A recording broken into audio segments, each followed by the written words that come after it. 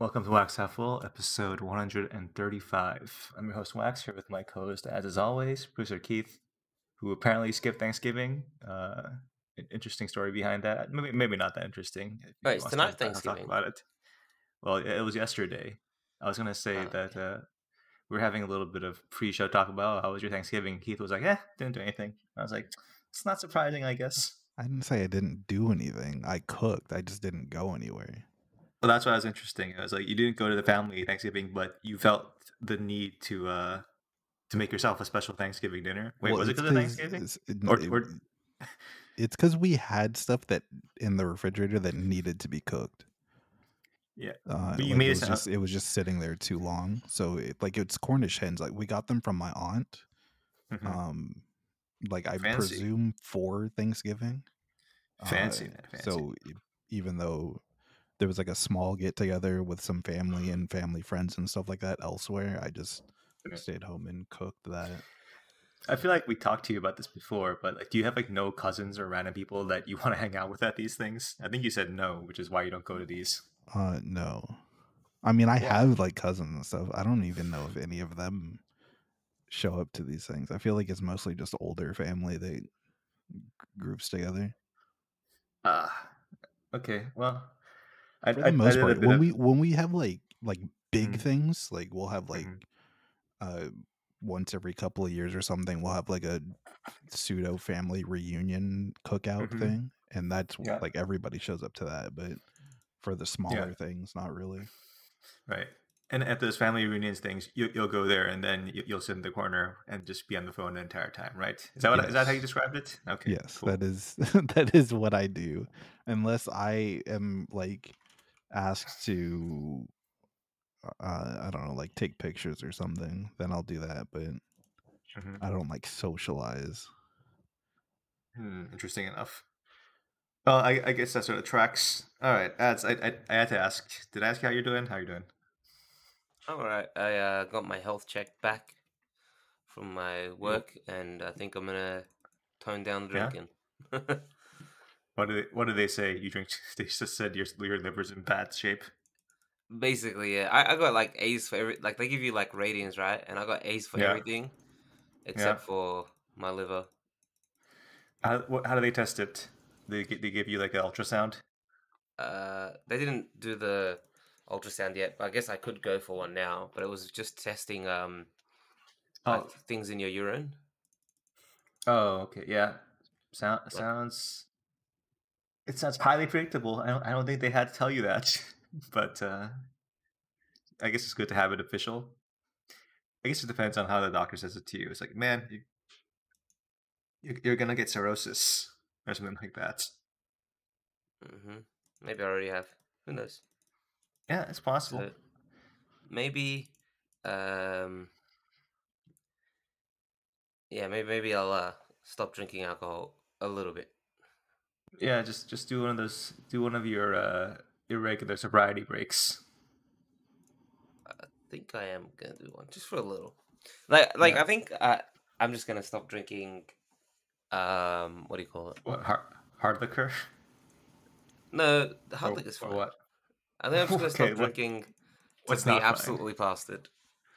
Oh, you start drinking in moderation. Is that what you're saying? Yeah, maybe I'll skip the nomikais. Maybe I'll skip the nomikais Oh where I man, drink like you just gotta hope you have the genes of one of those like Russian grandmothers who just like smokes and drinks all the time, but it turns out to be like 95 anyway. Wait, you don't want to live to be 95, right? So like, why do you care? I don't want to Why live do to you care about your? 95, but I feel like liver failure is a kind of shitty way to die.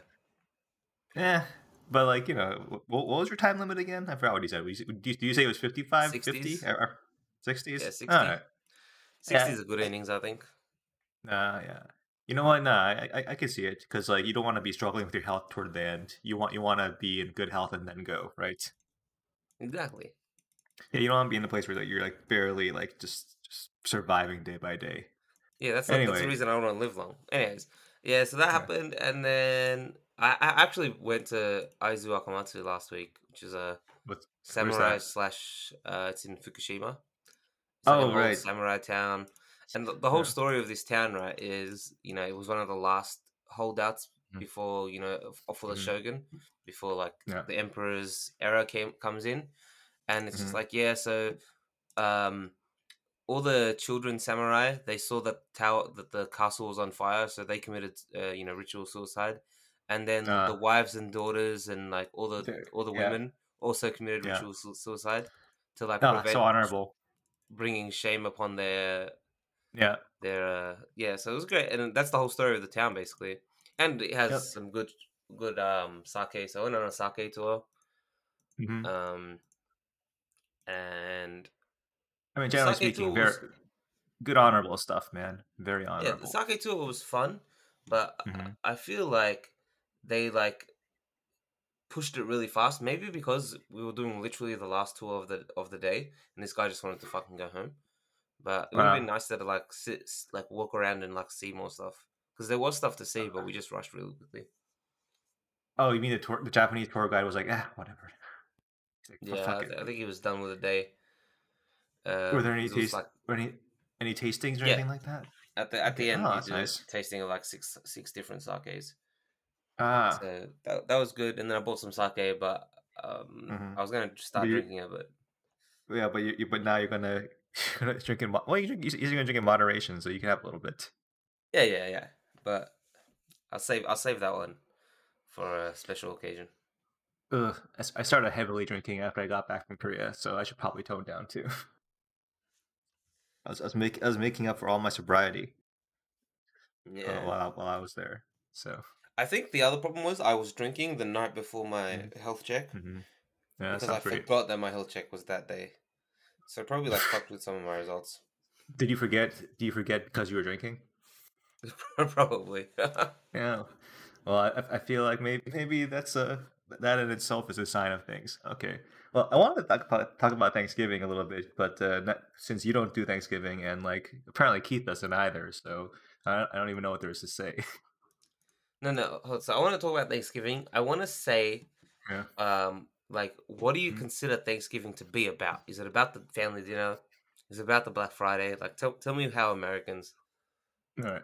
So, see well, Thanksgiving. let me see. Da, da, da, da. Well, I guess we can get to the YouGov poll later. There was some YouGov stuff, which is well, Thanksgiving to me is like I don't think I've ever done it with like the traditional American way with like the extended family because that we would do the Korean Thanksgiving. It's not Thanksgiving. It's the The one Mid in Autumn September. Festival / Mm-hmm. yeah, Mid Autumn Festivals. Yeah, the lunar the Harvest Festival. So the moon viewing. yeah. But that one I imagine from what I gather from culture is basically the same thing as like American Thanksgiving. All your extended family gets together. You have like a lot of like certain traditional foods that you don't typically that you may not typically eat. I guess they're not that weird. There's nothing like and yeah, so it's analogous to a bunch of other holidays. I don't think it's super unique the American Thanksgiving except the I would say the American Thanksgiving is unique because one the foods are a bit more rote.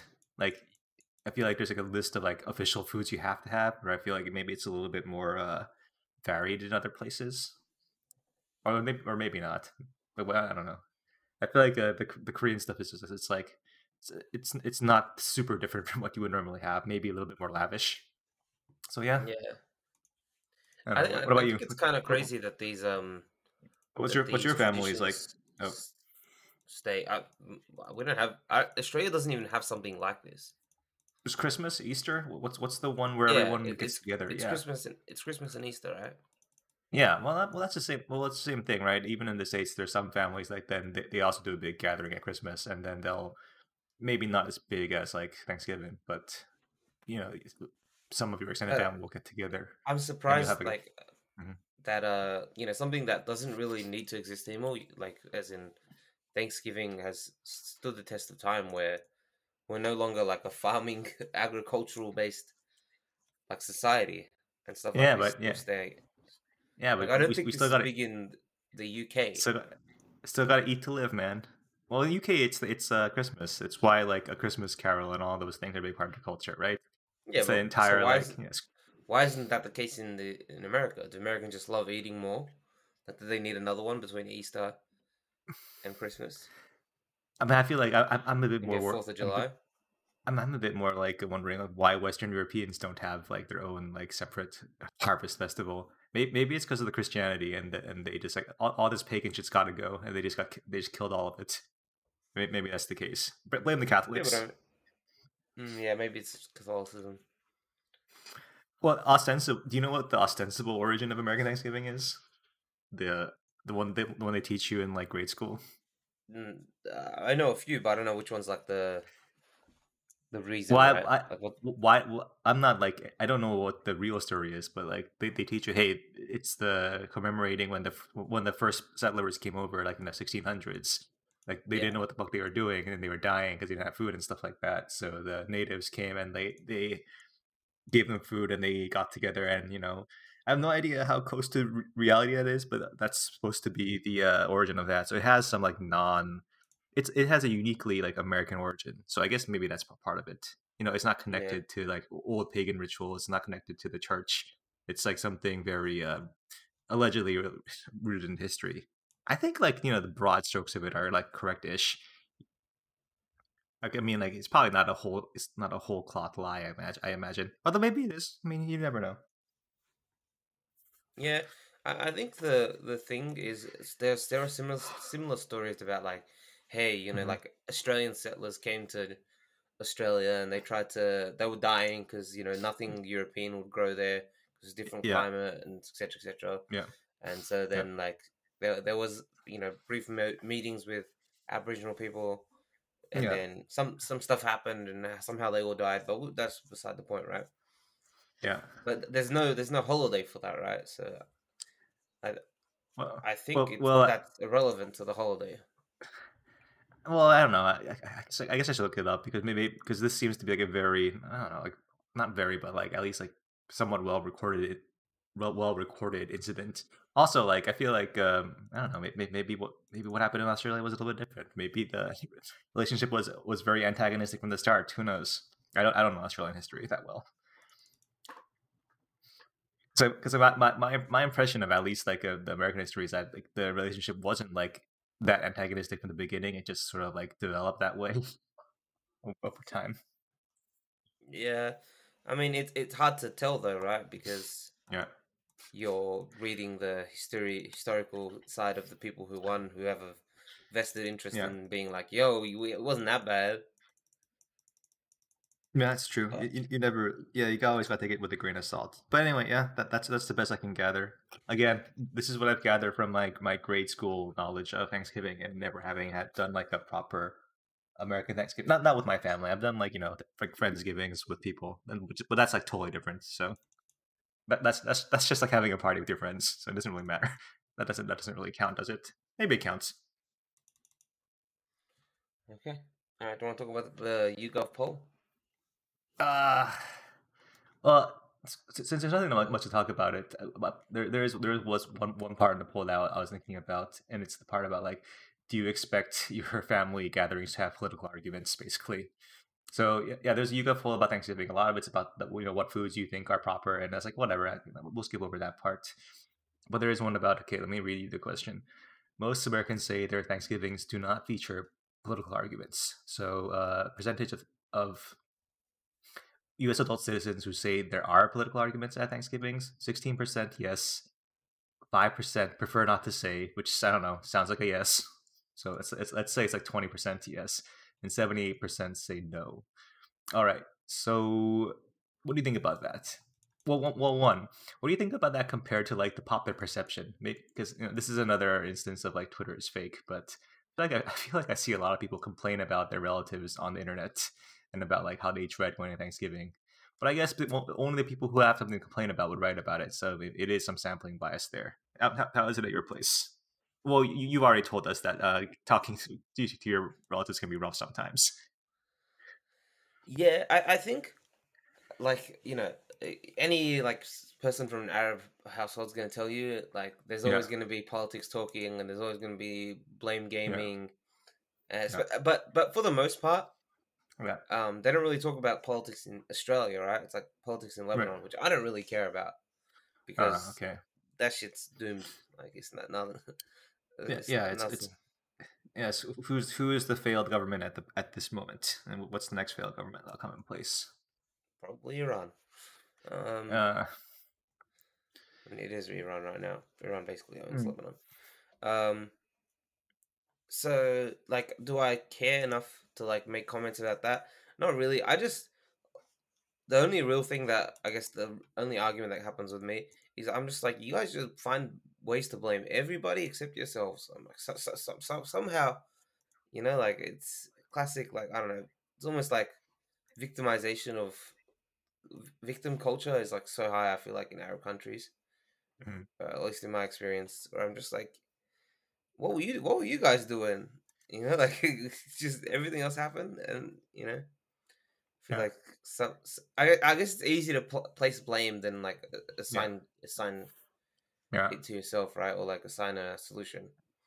But I think when you talk about like countries that aren't like America, Australia, the biggest thing is the insane like brain drain, right? Like so many Lebanese people live outside of Lebanon.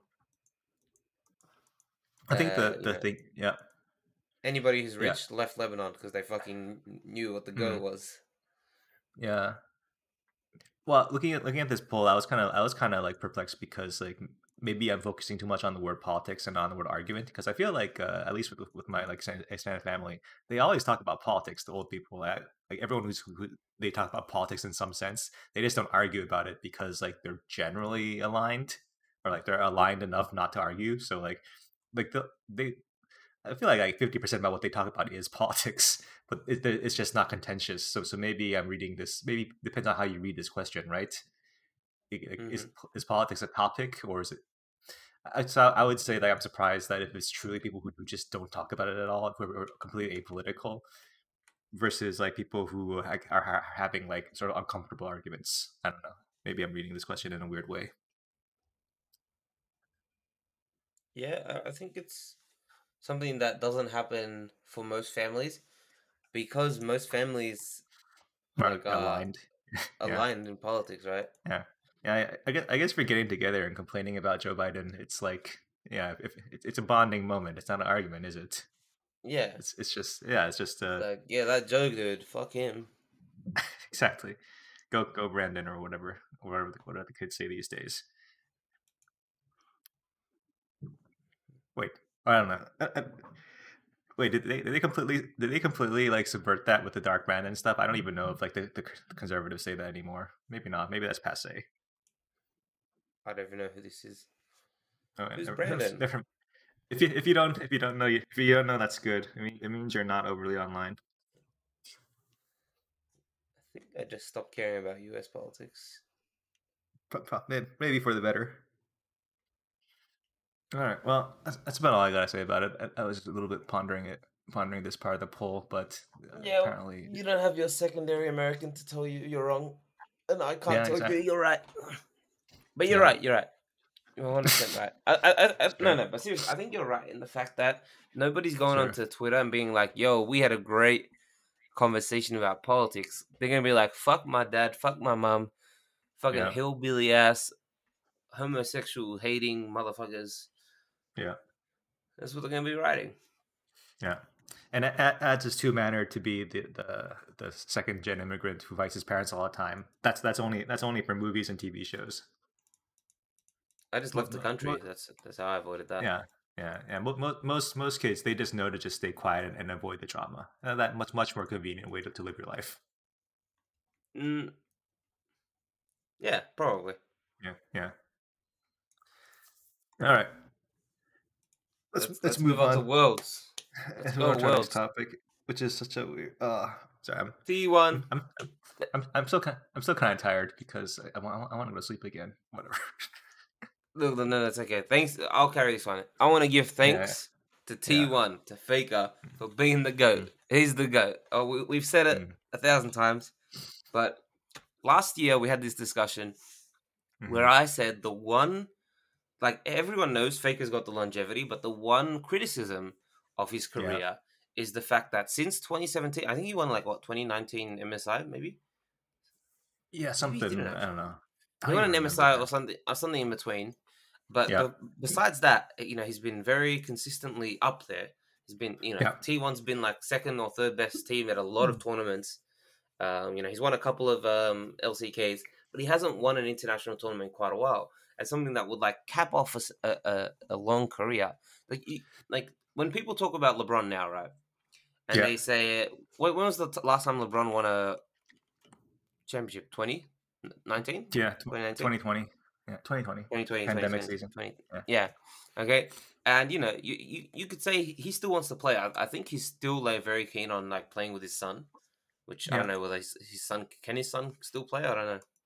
Yeah, his son can still play. It seems like he'll be able to. The university says he's coming back, I think. So. So, so like let's say he plays till 2025, right? He plays till 2025, and then you could say his longevity. He played till 40, but like how good was he for the last 5 years? And the difference is LeBron's career is a lot longer than Faker's career, right? It's 20 versus 10 years. I feel like you're kind of making up like some fake adversary for Faker just because you want to make the story better. Like he was already the GOAT by like end of 2015, right? Or 20. Yeah. I don't know. But the thing is, right? Like the longer it goes, without him winning it, the longer it gives the opportunity for somebody to be like, yeah, he's pretty good, but he's not the best right now. So like, when was he the best? That's fine though, because like no one's gonna surpass him. This is just like I'm not saying it's meaningless, but he didn't need this like because like he's the GOAT, and like for someone to surpass him, they'd have to have like a like what would it take for someone to surpass him at like before this year? Like before this year, I think even before winning the Golden Road and then possibly winning in other worlds, people would start talking about him. Right, but he would have had to have won two more worlds at least to get like in the conversation. So like it was such a big gulf anyway. That Beryl was the closest to out of any non-SKT. I think he's the only non-SKT related player to win more than one world. But that's only resume. There's enough like LoL nerds who will watch who will tell you that he's not actually that good. So like I think but nobody thinks he's good.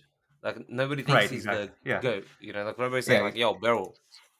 Yeah, and no one thinks he carried those teams. He was just he's like a Robert Ory or whatever, guys who happen to be on like on good teams. Yeah, so I mean, never mind. I don't want to like throw cold water on the accomplishment, but I'm just saying like the way you're framing it as to make it sound like he really needed this. No, he didn't need it. This is just like a celebration. I'm not saying he did it. He needed it. I'm saying that it's a very, very nice way to round out a career. And it's not say he's retiring now, right? But to be like like Faker, 2013 wins Worlds, 2015, 2016 back-to-back Worlds.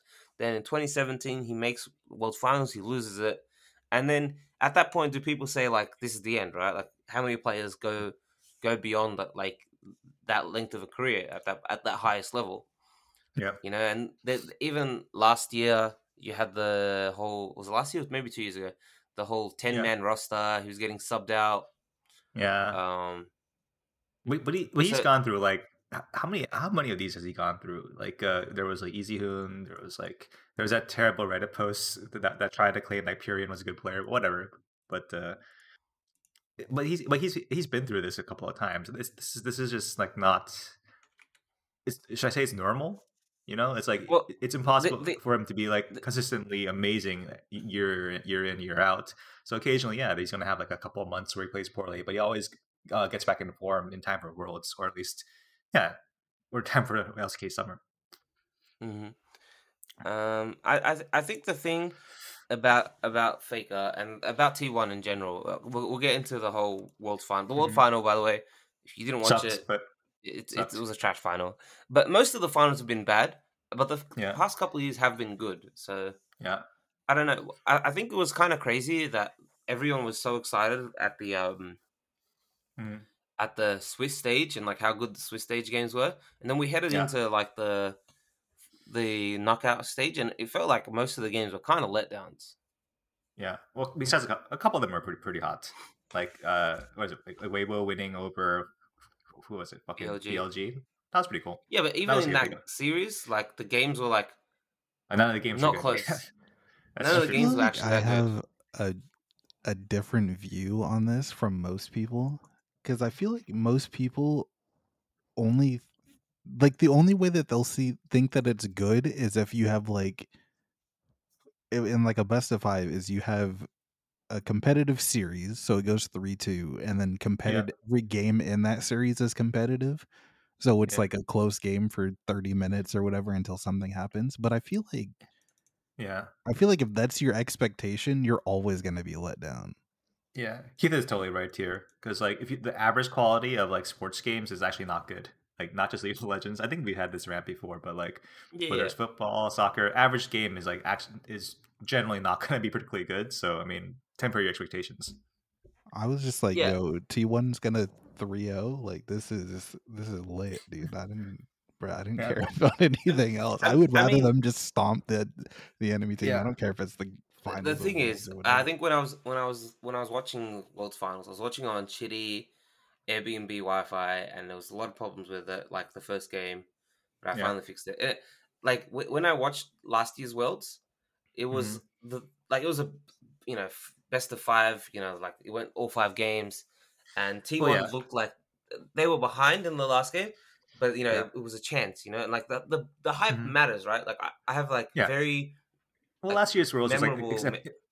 it was exceptionally good though. I would say like if you ask people what was the best Worlds Finals ever, I think people would probably pick that one. Yeah, I think there's a probably. good That was chance. also Yeah. recency Yeah. bias. Season 3. Um, Yeah. Season 3 World Finals was trash. I don't remember literally anything about it. Like actually as a game, I just remember that was TPA winning, right? That was season 3. No, that's season 2. Season 2. What was season 3? Season 3 is SKT's first win, and Okay, they then let season Royal 2, Club. yeah. They Oh, I thought it was TPA they as well. Oh absolutely well. entered a fucking game against Royal Mhm. Club in the final just to make it fun.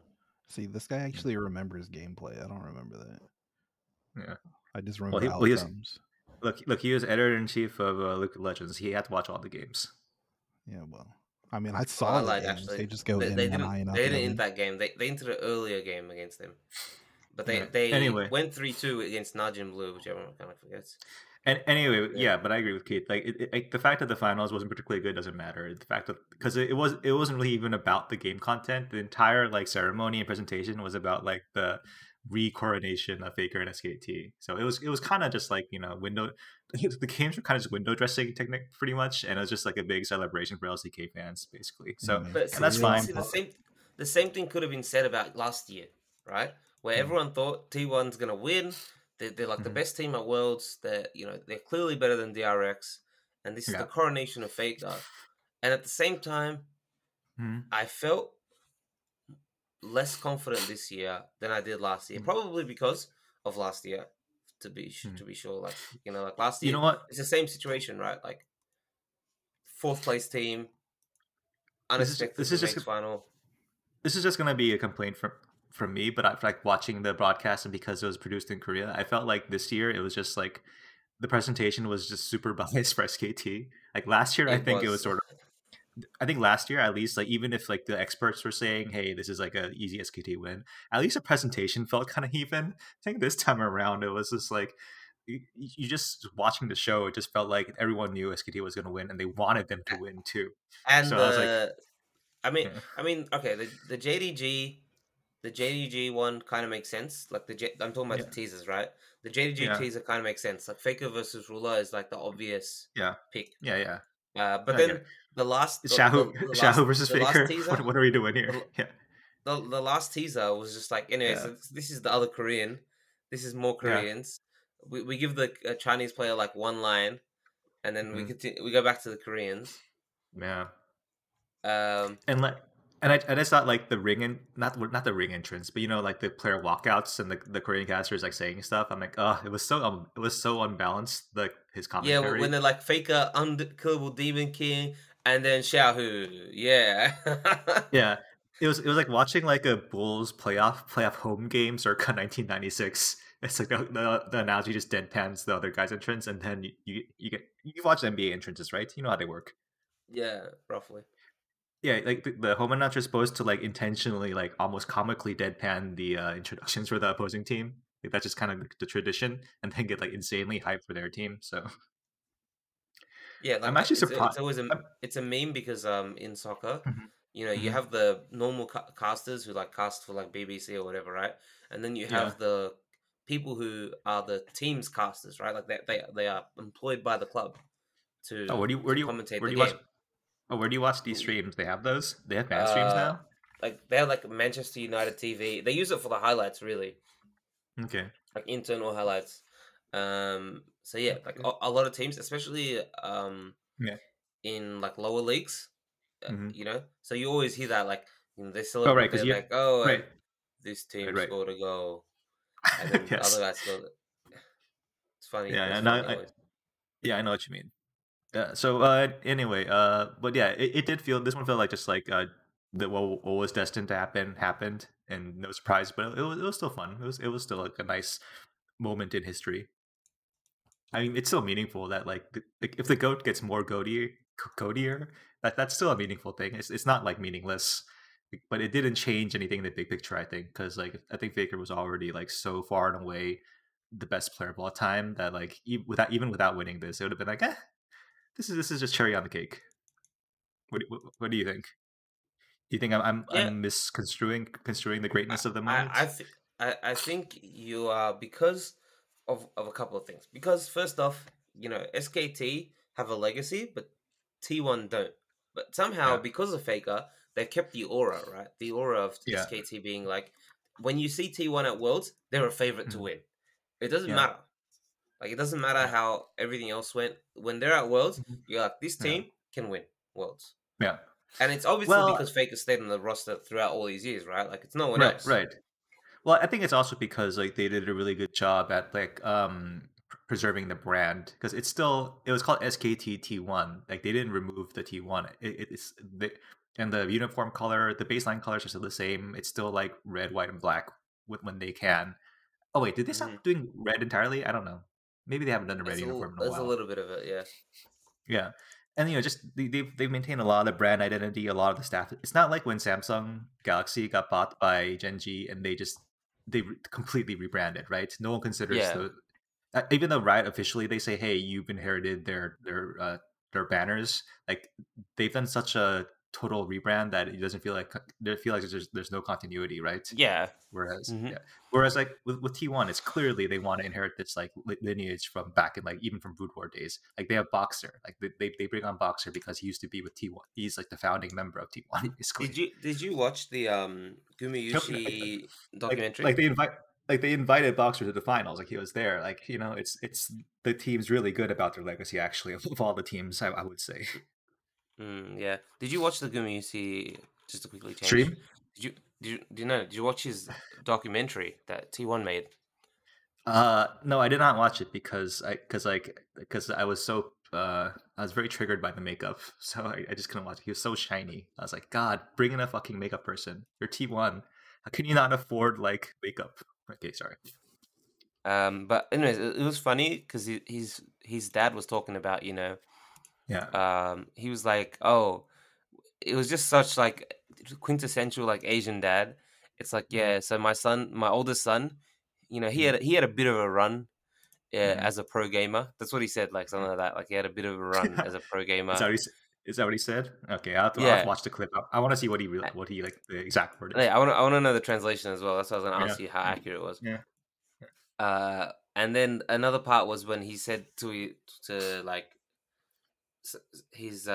when he said to Gumayusi, like Gumayusi wanted to go pro, and he was like to him, okay, like hit challenger by you know, by the end of middle school, and then I'll let you like pursue this as a goal.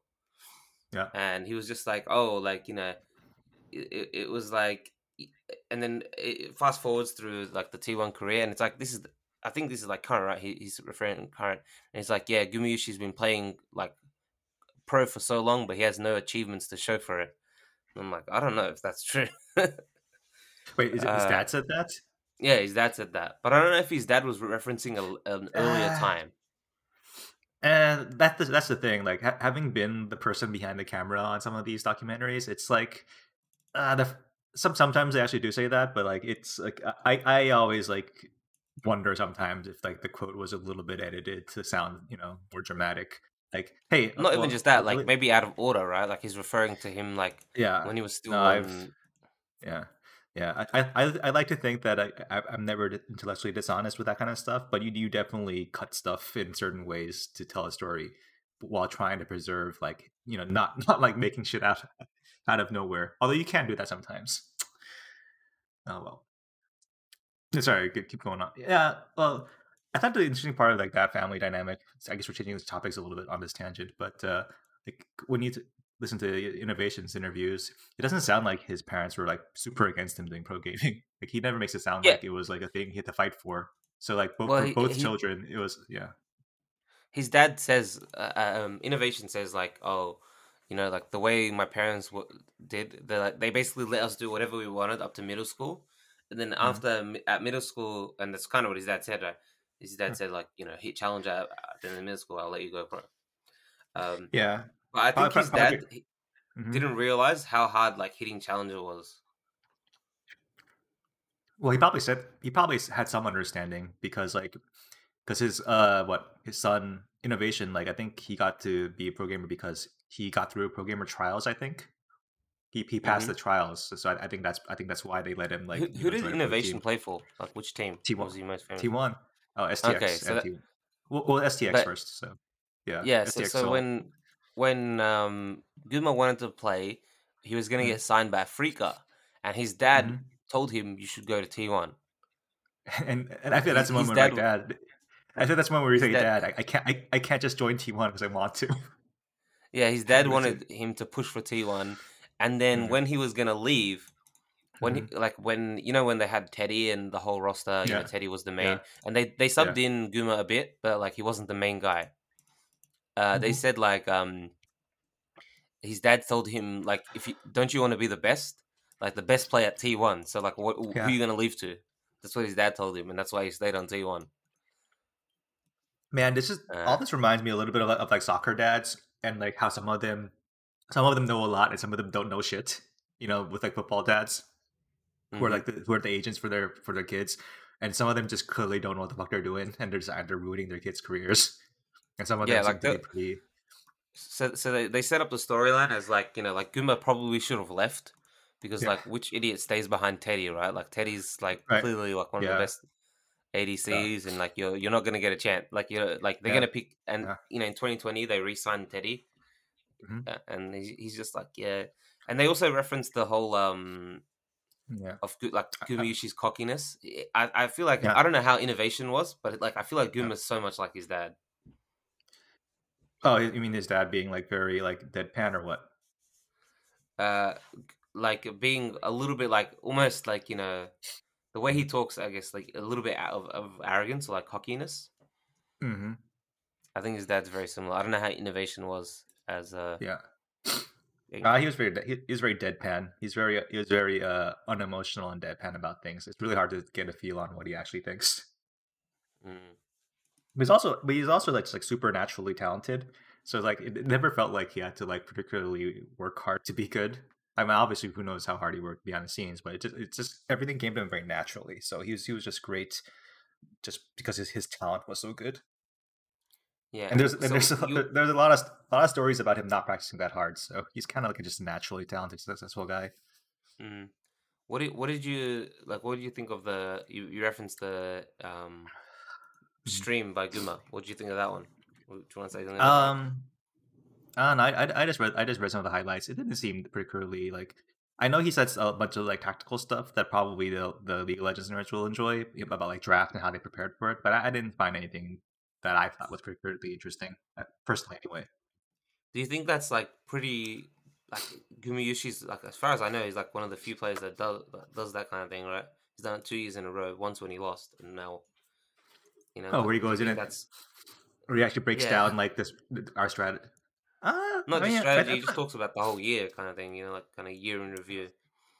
Like I think it's even pretty. Western players. I can't remember Yeah, like Double Lift coming onto stream after getting fucking evicted and being yeah. like, "Yo, guys, we It's something sucked, it's something I but we were good." appreciate. Yeah. No, I think it's something I appreciate, but at the same time, I feel like it's one of those things where like tactical stuff.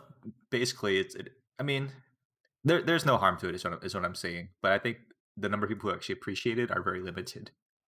I think like the average fan isn't really into like deep draft analysis. You know what I'm saying? It's like that's just for the nerds. So it's good for the nerds. I'm glad he did it for them, but I don't think it's that meaningful. And there's no harm either because like the patch is going to change and nothing's going to matter. So like you're not giving anything away at this point. Yeah. Okay, so let's talk about now off season. So off season moves. The big thing in Korea is the fact that now there is a what salary cap. But is there really a salary cap? It's kind of like a fake salary cap. Oh right. They introduced that like did we do an episode on it where we broke it down? I think we briefly talked about it. Yeah. Yeah. It's one of those things where it's like it's a soft salary cap, and like it pisses me off because it's one of those things where like, I'm against all salary caps because it's just like wage suppression by like it's employers colluding to punish to control employees' wages. And the fact that it's like legal in so many countries to do this is like it just blows my mind. Good job, America. But the one thing you do okay is to you prevent collusion to suppress wages. Good job. Wait, what? Anyway, hold up. Yeah. What do you mean? You're actually against it? Salary cap? Yeah, I'm totally against it. But so when you said "good job, America," you're being sarcastic, right? Because all Americans will say salary cap. No, I'm saying like but you can't have it in America because like you can't have it like unilaterally in America because of the law, because it's colluding to suppress wages. When the sports that have salary caps are states recognized monopolies, but they can only have the salary cap because they've collectively bargained with the union. That's okay, but but they still do it, right? Yeah, but it only happens because the union puts together terms like, "Hey, we'll have the salary cap, but in place, you have to guarantee that 50% of all league revenue goes to us," which is like that's a good trade-off. Like think about the UFC where there's no collectively bargain agreement and the revenue split something like 80-20 in favor of the UFC. And in American and in the sports where there is collective bargaining, they get it up to like 50-50, 45-55. So yeah, I'm very a salary cap as a part of a collectively bargained agreement. I think that's fine. Okay, so I'm reading the salary cap, right?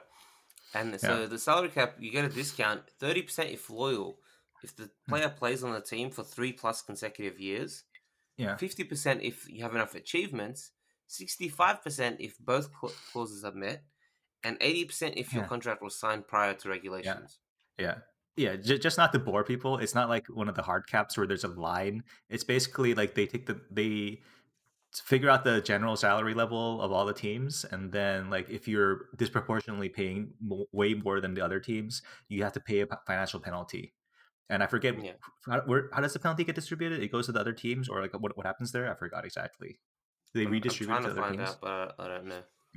I read this like I read this a few months ago, so I forgot what it was. But it's one of those systems where it's not like a hard cap. It's like a luxury. It's basically a luxury tax. Is what we shouldn't call it a salary cap. We should just say that hey, they introduce a luxury tax to disincentivize the rich teams from like overspending and to penalize them for overspending. That's what they did. That's the better way to put it.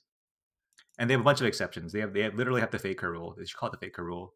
Basically, like they wrote rules that are so specific that they can only apply to like I think like 3 players. It's like Faker and like Peanut and like I don't know. Yeah, so Faker only Faker can get the 50%/65% one. Yeah, and in that case, if you're a player with like extreme seniority on one team, your salary only counts for like 30% of the actual value toward the luxury tax. So if Faker's like allegedly making like $5 million a year now, then his salary for the sake of calculating the tax would only be 1.6. And Faker signed his contract till 2025 a year ago, so it's actually only 20% of his contract is counted. Yeah. So it's just a rule because like it's a funny thing, right? Because like I feel like the other teams in the league when they're asking for a salary cap, so they can like compete with the other with the luxury tax, so they can compete with like the rich teams. They have to know on the other hand that like T1's the team that's like fucking keeping this league afloat, right? It's such a delicate balance. Like Faker and T1 are the reason why LCK is such a popular league. If they, like, I don't know if you looked at it in the stream stats this year, but it's crazy the stream stats with T1 and not T1, and then after that the stream stats with T1 with Faker and T1 without Faker. It's like a 30 to like 80% difference, something like that. It's insane. So like it is kind of like a one-man league, but then again, it's not like I don't think that means the league is unhealthy. That's sort of how it is for a lot of sports. Like Michael Jordan era NBA TV ratings insanely high, just fucking fell off a cliff after he retired. Mid 2000s NBA ratings very bad. Then LeBron James and Steph Curry brought it back up. So it's like that's not odd. That's not indicative of law. It's just indicative of how like sports works. People follow the superstars. Yeah, I was actually just talking to my girlfriend about how popular the league still is, and it still like dominates PC Bang numbers. Yeah, it's a like 40%. It's almost exactly what it was at its peak. Yeah, it's still like it's monoculture. It's actual monoculture in Korea, which is insane. Yeah, like I think the second highest is FIFA Online. Yeah, and that's also like yeah. FIFA Online is it's always been like a popular game. It's been like a top 5 game consistently for a long time. Because it's fun. Yeah, everyone loves like EA Soccer, even though they fucking suck. They have all the licenses, so we have to play their shitty game. God damn it. Yep. Okay, so we get T1. They're signing back together. Just to quickly recap it, they're re-signing. This is unheard of, right? To have the same roster 3 years in a row. Mm-hmm. How many teams even keep the same roster for 2 years in a row, right? Like it's such a rare thing for a variety of reasons, But we get to this 3rd year, and the problem with this T1 roster right now is, had they won a couple more things, like had they won 1 or 2 more of the domestic titles, maybe one MSI, we could be looking at a team where it's a dynasty, and you could say this is the best team ever. But it's kind of sad that a team this good, I can't say that this is the best team ever. Right, but it's I don't think anyone's making that argument. Like, I think it's one of those cases where it's like how would you improve the team? Like, what's the obvious improvement you would like say? Would you say replace Owner with someone? Before Worlds, it was Owner for Canyon. But Owner had a fucking insane Worlds. Yeah, so I'm saying like it's like what are you gonna, even if it's not the best team in the world, best team ever, it's still like probably the best team. Is Ruler better than Kuma? Aren't they similar? At this point, wouldn't you have to say they're similar? I think they're close, but Ruler was fucking Guma's dad in LCK, anyways. Yeah, I'm just saying like it's I'm just saying like within reason, there's no clear upgrades. Is what I'm saying, right? So it makes sense to bring this team back. Is what I'm saying, unless you want to take a huge swing, and then why? That's sort of how like conservatism works. You won the championship, so why would you want to take a huge swing unless when you had no clear holes, right? Mm-hmm. And the T1 team is extremely young. Like other than Faker and Carrier is like 24, I think, or 23. The rest of them are like 20. I think ironically, like if Faker wasn't like the shot caller, he's probably like one of the people you might think about trying to upgrade on to someone who's mechanically better. Well, that's what I mean, right? Right. That's the irony of it. The irony of it is that like it's like he's actually the one you would want to change for, maybe someone who's mechanically better, but he's the shot caller and he's the guy who drives the team. So you can't do that either. So yeah, I don't think it's surprising they brought this team back. It's I think what's surprising is that no one left. Right? That's the thing. It's not surprising that T1 wanted the team. It's surprising that nobody left. Right? Wasn't there a rumor that Zeus got offered a lot of money, but he took less money to stay? They said he got offered double his T1 salary, and he stayed. So I think that's an interesting thing where this is like a trend I see in League, like Caps and Perks. Both of them, I think, didn't they reportedly take pay cuts to stay on G2 like back in the 2017-18 period? Mm-hmm. Yeah, to keep the team together.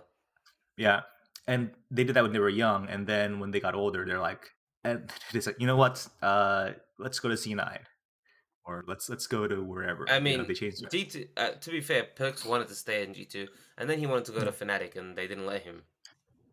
All right, there's some drama around that. Huge buyout. Yeah, but I'm just saying, like, this is not isolated, and like, I don't know how I feel about this because in terms of like, hey, it's like people deciding what they want to do that makes them happier. If they're picking like happiness over money, then yeah, good on you. But I feel like this is just so different from professional, like, professional sports. Not well, this is professional sport, but like bigger sports where your agent would tell you like, dude, what the fuck are you doing? Like, get the most money while you can because you never know when you're gonna get your next paycheck, your next opportunity. And I feel like I don't know. I don't know. I don't remember what I thought when I was like 19 or 18, but like right now, I always think that's such a dumb decision you're making to take less money. But I don't know. It's you know what I'm saying. I respect Yeah, it and I appreciate the romanticism about it, but I can also look at it and think you're being fucking stupid. So I feel both ways about it. I understand both sides of it. I think the thing is Yeah. with stuff like this is in You know, in a you sports gotta team. be you have to be SMEB and never win a championship, but own a building by the age of 25. That's the goal. That's your Smep, goal. Smep's the good top laner. Yeah. Anyways, like I think the thing is in sports, right? Is Hmm. there is the thing of like, hey, like I came to this to win titles, right? Like Yeah. nobody like joins. I mean, yeah, there's like certain goals you have in like other jobs, right? But like, damn, like I want this company to be the best company. You know what Yeah. I mean? Like as a mid level employee, that's not what you're thinking, right? Right. Like that's not your Right. goal. Right. Maybe if you're like a Right. startup kind of culture or something like that, it's Yeah. possible. Yeah. But for the most Yeah. part, an employee is like not like, damn, like I want to be the best. They're like, Hmm. damn, I want to get some fucking money. I want my work environment to be pretty good. Like I don't Hmm. want to have a fucking shit time. I don't want to work with fucking like something that would hurt me. Like for example, if I was Hmm. like, yo, someone was like, I'll offer you more money, but you have to work with worse people, like people who are really bad at their jobs. At that Yeah. point, it would be like such a fucking headache for me. Like, unless the Right. money was drastically more, I would say Yeah. no. Right. That's No, the I only like understand kind that. of correlation I Yeah. could make for Yeah. like But in this like case, for like a but pro gamer. in all the cases I'm talking about, it's drastic. It is drastic. That's the thing, Yeah, isn't it? Allegedly the amount of money that they were going to double. pay, like, yeah, so it is drastic. I'm like, oh well, I mean, I get it, I guess, but yeah, and I don't get it at the same time. So, but whatever, good on T1 and good on these kids for having such. I'm just surprised, are agents not that powerful in League of Legends where they basically like they have a huge amount of influence over you.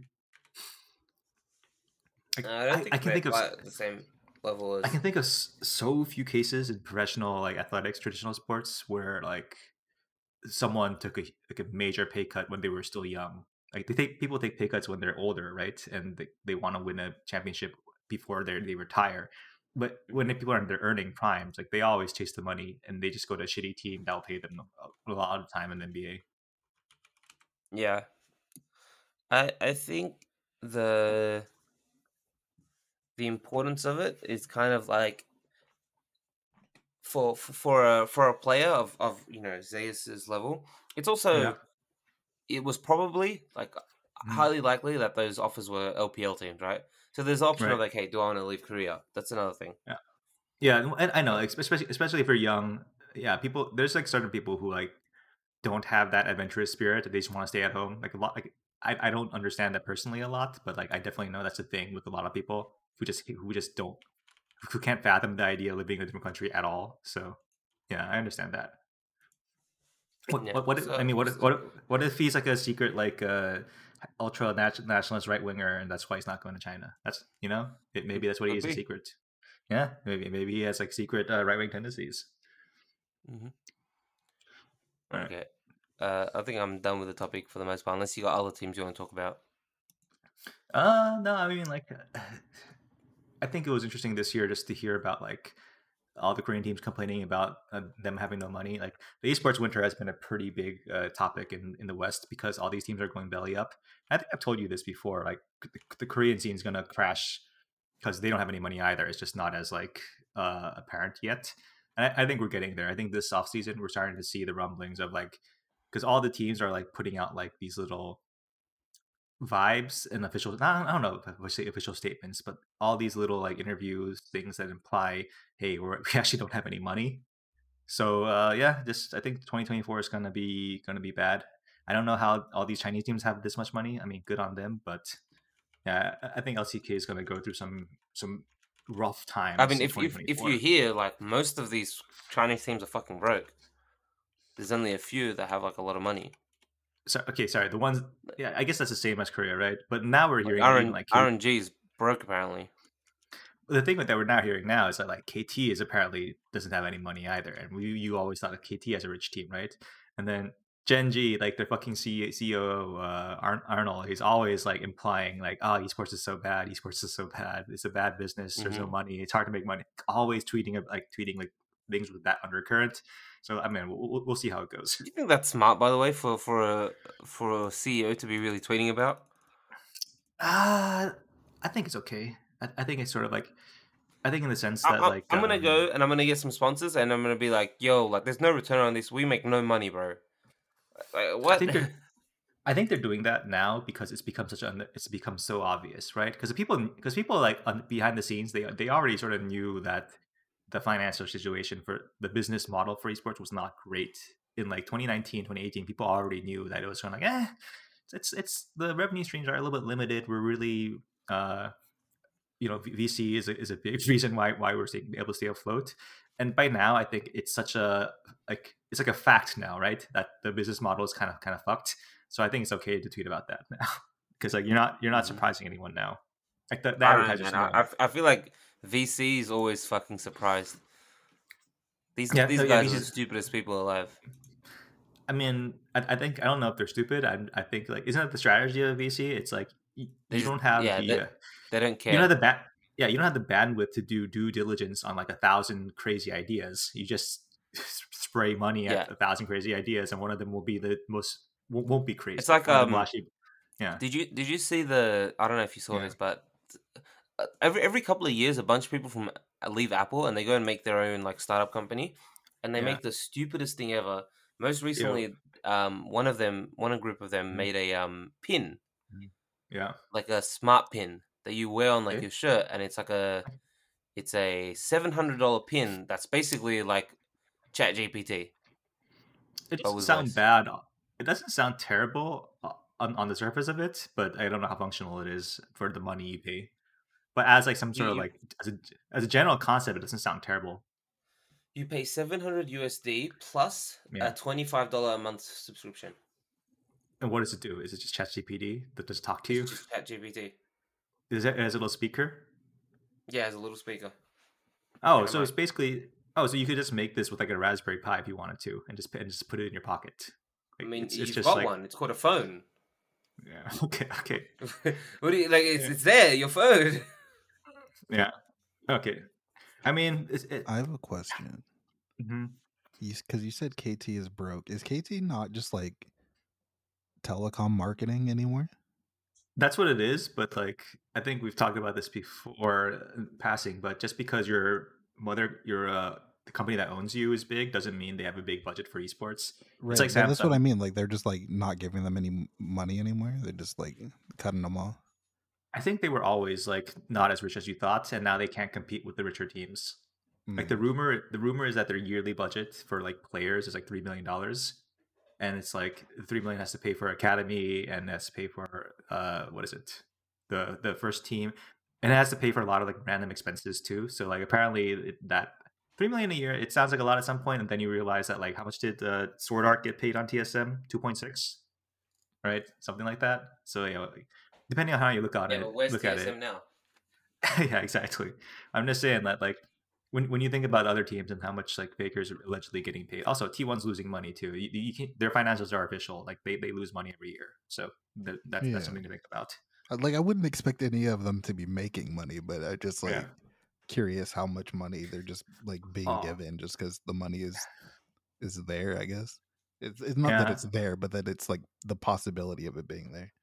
I wish the T1 financials were like the disclosure was more specific, but given the structure now, they don't have to differentiate wages between like pro team and like general employees. So like I can't tell how much money Faker is like destroying their budget by, which is that's what I'm saying. I wish I could, but that's not in the documents. All right. So Yeah. What's the conclusion? Oh, my conclusion is LCK is fucked in 2024, but so is everyone else. So yeah. To be fair, the leaked KT roster doesn't seem like like super cheap. You know, it's not like Yeah. they're like cutting all budget. It looks like a half decent team. Like could do something. Mm-hmm. Not as expensive as probably this year's one though. So maybe they did cut. Oh, apparently there's rumors now that the LJL is going to be contracted. It is also going to be contracted, and they're going to get rid of the playoffs, and they're going to absorb them into PCS for the playoffs. It's like, what? So there's that. Yeah, contraction around the board. It's not just Korea or the States or Europe. It's just that's what they did with OPL. Yeah, the OPL version of thing they feed into PCS.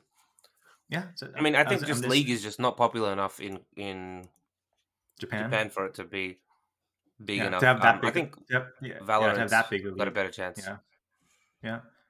Anyway, yeah. Basically, what you're saying is Cloud9 is going to win a world championship in the next 30 years. If they just last the next 5 years before League is dead.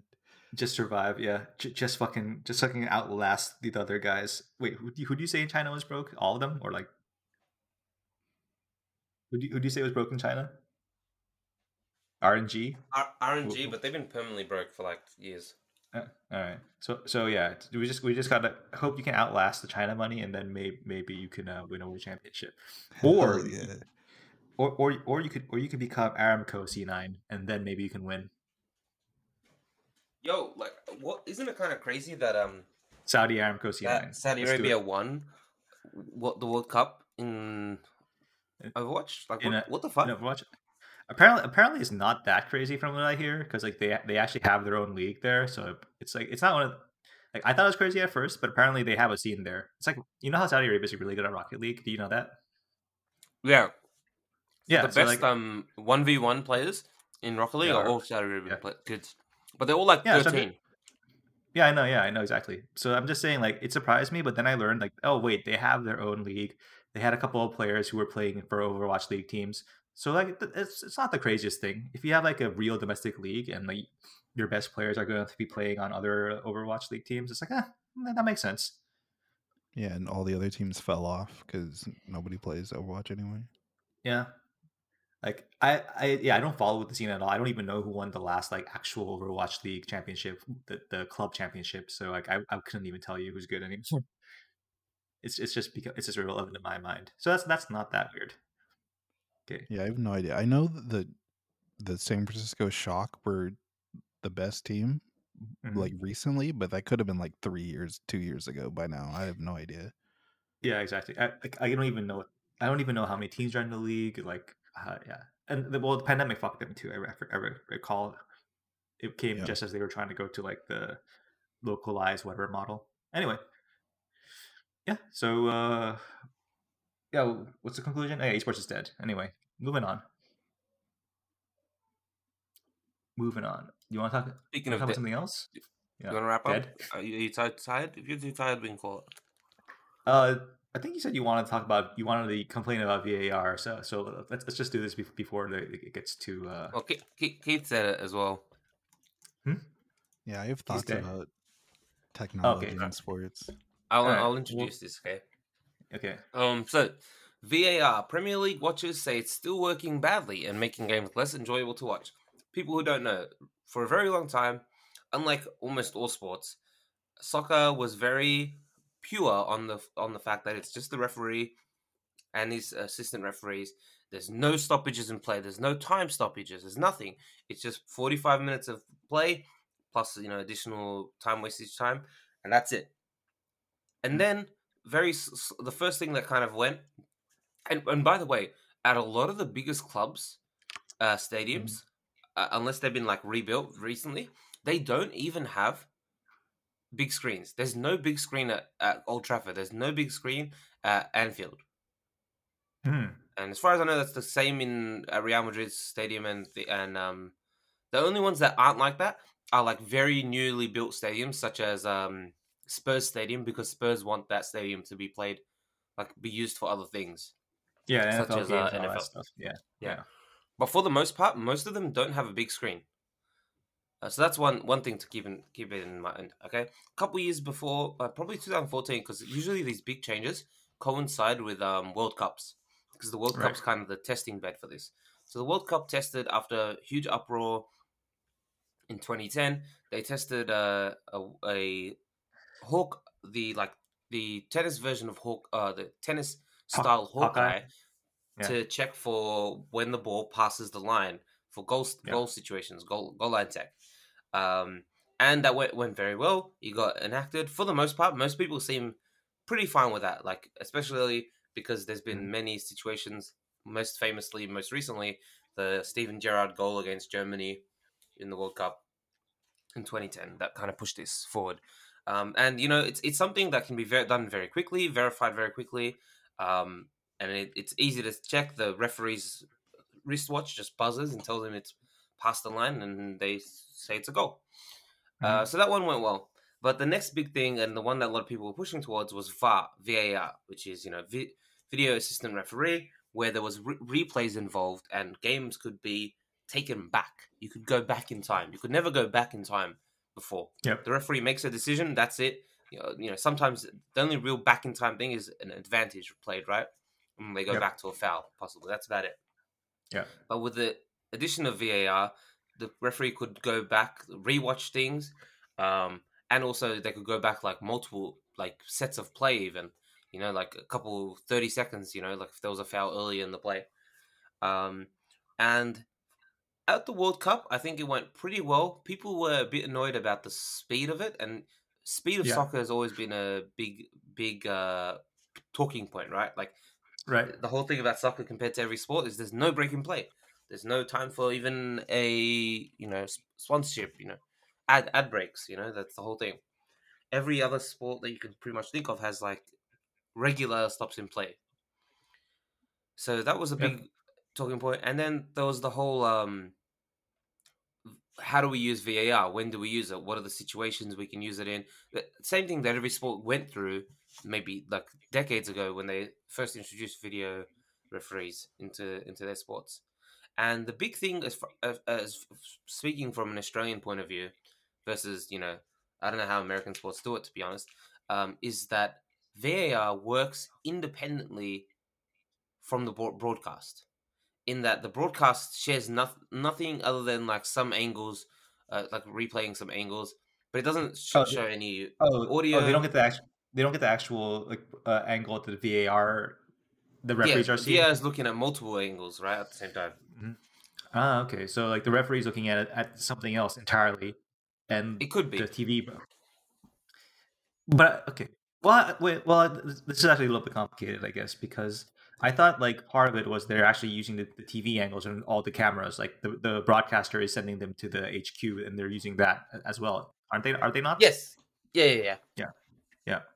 So they are only using broadcast angles. Yeah, they're partially using that at least. Yeah. So and then the big thing is like where can they go get in, and also when should they step in? So something that has been talked about a lot, especially in the EPL, is a clear and obvious error. Now, something that you need to kind of balance when you got video referees is most of the rules are subjective, right? Right. Some amount of contact is expected, or something like that. Some things that aren't subjective are like offside, right? You're either onside or you're offside. There's no But even in that, there's been arguments and discussions held.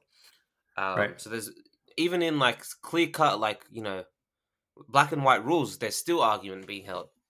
And And most recently, and this is where we get into the article, just after giving the background, there was a huge mistake in a Liverpool versus Tottenham Hotspurs game where a Liverpool goal was disallowed due to a miscommunication between the referee and the assistant referee. VAR official? Yeah, the VAR, sorry, video referee. So could you explain that? I actually don't know what happened there. What was the mistake? So basically, it's I'm remembering a couple of weeks ago now, but essentially, the referee asked for the goal to be checked, but I'm not sure if he communicated it correctly or the video referee misheard it or didn't understand the question. But the video ref essentially thought that the referee had given a goal but the referee had actually disallowed the goal with a video ref. So the referee had disallowed the goal, and the video ref checked it, thinking that a goal had been given and that he was attempting to disallow the goal. Okay. But it was the other way around. So when he said that the check was complete, he said, check's complete. Okay. Yeah. And that's all he said. He didn't say like the end product. Yeah, check's complete. You're right. Yeah. He didn't say like their end result is a thing. Offside. Offside or no goal. Yeah. He said, yep, you're right. Yeah. Okay. The play starts, and they realize the mistake that they've made because the play starts off a foul and not off a center kick. Yes. Yeah. And for some reason, apparently the rules say like you can't stop the game at that point. That's what they say. Which I mean, sure, but I feel like you should be like, yo, like hold up a second, sorry, miscommunication. Bring it back to the thing because they were aware, like straight away they were aware of the problem. Okay, the rule says you can't VAR the VAR, basically something like that. Yeah. Okay, and beyond that one's like a clear miscommunication. And so more recently in England, they've started releasing audio after the fact, and they don't release audio for everything, but they've chosen specific ones. That one specifically, they probably wouldn't have released except for the huge outcry about it. But for the most part, a lot of the problems with VAR come through subjectivity, the length of time it takes to make a decision, and I think the fans dislike the whole like for offsides. I think it's something that it exists in other sports, right? Like, but the difference is in soccer there may only be just one goal. Yeah. So the build up of tension and the release of tension is a big part of soccer. Right. Whereas, let's say in tennis, right? When they they review a shot, there's going to be 1,000 other shots. You know what I mean? Right. Like, okay, he missed that shot. Maybe it was a very important shot, but still, there's 1,000 other shots in the game. If your team celebrates a goal in the 91st minute and it's 1-0 and it's a huge outlay of emotion, and then after 3-4 minutes of VAR checking every angle, and we'll get into like the whole technology problem as well. They pull it back and they say, you've taken off your shirt, you're celebrating with the crowd. They bring it back for a goal kick or for offside. It's kind of like very deflating. Yeah. I agree with that. Like this is like what I wanted to get at is that I feel like in every other sport, technology is fine. Like baseball, the NFL, NBA, tennis, like it's all fine, and only in soccer does it feel bad. And I think it has to do with like the pace of the game and constantly being on, and then you're like it feels way worse to have something overturned or corrected in soccer than it does in any other sport. Even compared to American football, because American football, it's like it happens all the time, right? The announcers are like they're afraid to like make the call because they're like, fuck, this is 100% gonna get reviewed. So they're always like, was he inbounds? Was it a catch? Was it not a catch? I feel like football has this problem a lot, though. I think American football fans complain about this a ton because they don't. Maybe it's just being like accustomed to it or whatever. But between like the coaches' challenges and then the scoring plays being under review, and within 2 minutes, you have like the upstairs review and stuff like that. Yeah. There's something about it that just it never feels as bad. Sorry, when you say 2-minute review, what do you mean by that? So at the 2 minutes left in the half and 2 minutes left in the game. Oh, you mean NBA? Oh, you mean that's NBA? That's not NFL though. No, it's NFL. The scoring plays are booth reviewed. There's no coaches challenges for scoring plays in the last 2 minutes. Okay, so they disable the whole coach challenge. How many coaches challenges are there? Again, 2 each half, I think, or something like that. I don't know if it's changed lately. The thing is, right, there are so many natural pauses in NFL versus in soccer. Yeah. That's why I think it's the same with like reviewing where a ball hit in baseball, right? To see if it's like a home run or something like that. Like Mm. there's naturally going to be that break there regardless at the end of the play, that Mm. it feels more natural for it to happen I don't know. versus in soccer. I think it feels equally bad because, like I said, it's like you know that it's bad when even the announcers are feeling it because like they're afraid to make the big like touchdown call in certain moments when it's a 50-50 ball. They're like off, like they know and the fans know that they can't really celebrate it yet because like they automatically know this is going to go to the booth and someone it's That going to take us happens. like a minute to realize like yeah what was it That happens in NRL quite often too, especially yeah, and it because of the way the sucks. game is played. Yeah. I don't think so. I think it's fine. I think the way the announcers have it and the whole like tension rising as the check is happening is quite natural in NRL. And I think the Well, big part of it is, and the yeah. difference, and I was kind of touching on it. The big part of it in NRL is you get direct communication between the referee and the video referee, Right. and You what get that the means is you feel like you're part of it. mhm. Whereas in soccer, especially, if you're at home, yeah, you do get to watch the replays, right? And Right. it might not be the exact same replay that they're watching. It might not. It's Yeah. unclear whether it's kind of been like debated whether it's the same. As far as I can Yeah. tell, it is, but they're also watching more than what is being shown because they have multiple screens. Right. Um, Well, in that case, you're saying that the process is wrong, but the concept itself isn't wrong. Is that what you're saying? in soccer, no, there are other issues. But what I mean is that Mhm. in other sports, when you feel like you're part of it, that helps. You get to Hmm. see it. You also get, but if you're at the ground, you can't hear the referee and the video referee. You can't see the replays that they're watching. You're just standing there. Oh, you mean if you're literally there? If you're like if If you're you're at the ground, you can't watch yeah, any yeah. replays. There's no big screen. All you get is the little like LED like counter that says VAR check in progress. That's all you get, Mm. like a little box screen that just says that, and you're just waiting, and the players are waiting, and everyone's just waiting. The players can't watch the replays as well, and it just feels so deflating to then Mhm. just stand there. And even if it gets given, like the immediate outlay isn't as much. Whereas I feel like maybe it is a process of fans getting used to it, and maybe eventually fans will get used to celebrating twice. Yeah, I mean, I wasn't really thinking about it from the live point of view. I was thinking about it as a TV product, It's but I terrible do. for live. It's Okay, terrible. but I'm just saying that in terms of like if people got so used to it in rugby and other sports, then I feel like this is almost like an inevitability of getting used to it, and it's just because like it hasn't been in soccer, but once people get used to it, because I think like on some fundamental level, I don't think it's any particularly worse in soccer just because it's allegedly more free flowing. I think it's like equally as bad in soccer as it is in baseball, basketball, and like American football. I just think it's like Are you those just those. anti-technology in general? I'm not anti-technology, but No, but I mean, like, would you rather just rely on the human element of the referees and then just leave it at that? No, I like this is it's a hard question to ask. Uh, I like it in concept, but I also agree that this is a problem of execution. Basically, the concept's good, but you gotta like make the process better.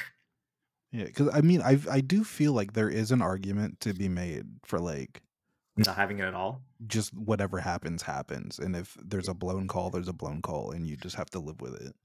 Yeah, it's like the UFC. It's like was that an eye gouge? I'm not sure, but this guy's knocked out now. I guess we can't replay it. Yeah. What one of the funny thing? Oh, this is funny, but So Wax, I, just to say, Mhm. sorry, when you talk about Mhm. technology, right? What Yeah. is your problem with it? Is your problem I the don't, fact that like is your problem the fact no, that it takes too long? Is the problem yeah, yeah. like be It takes too specific? long. No, it takes too long. And actually, from what you said about how it works in the Premier League, it's not transparent enough.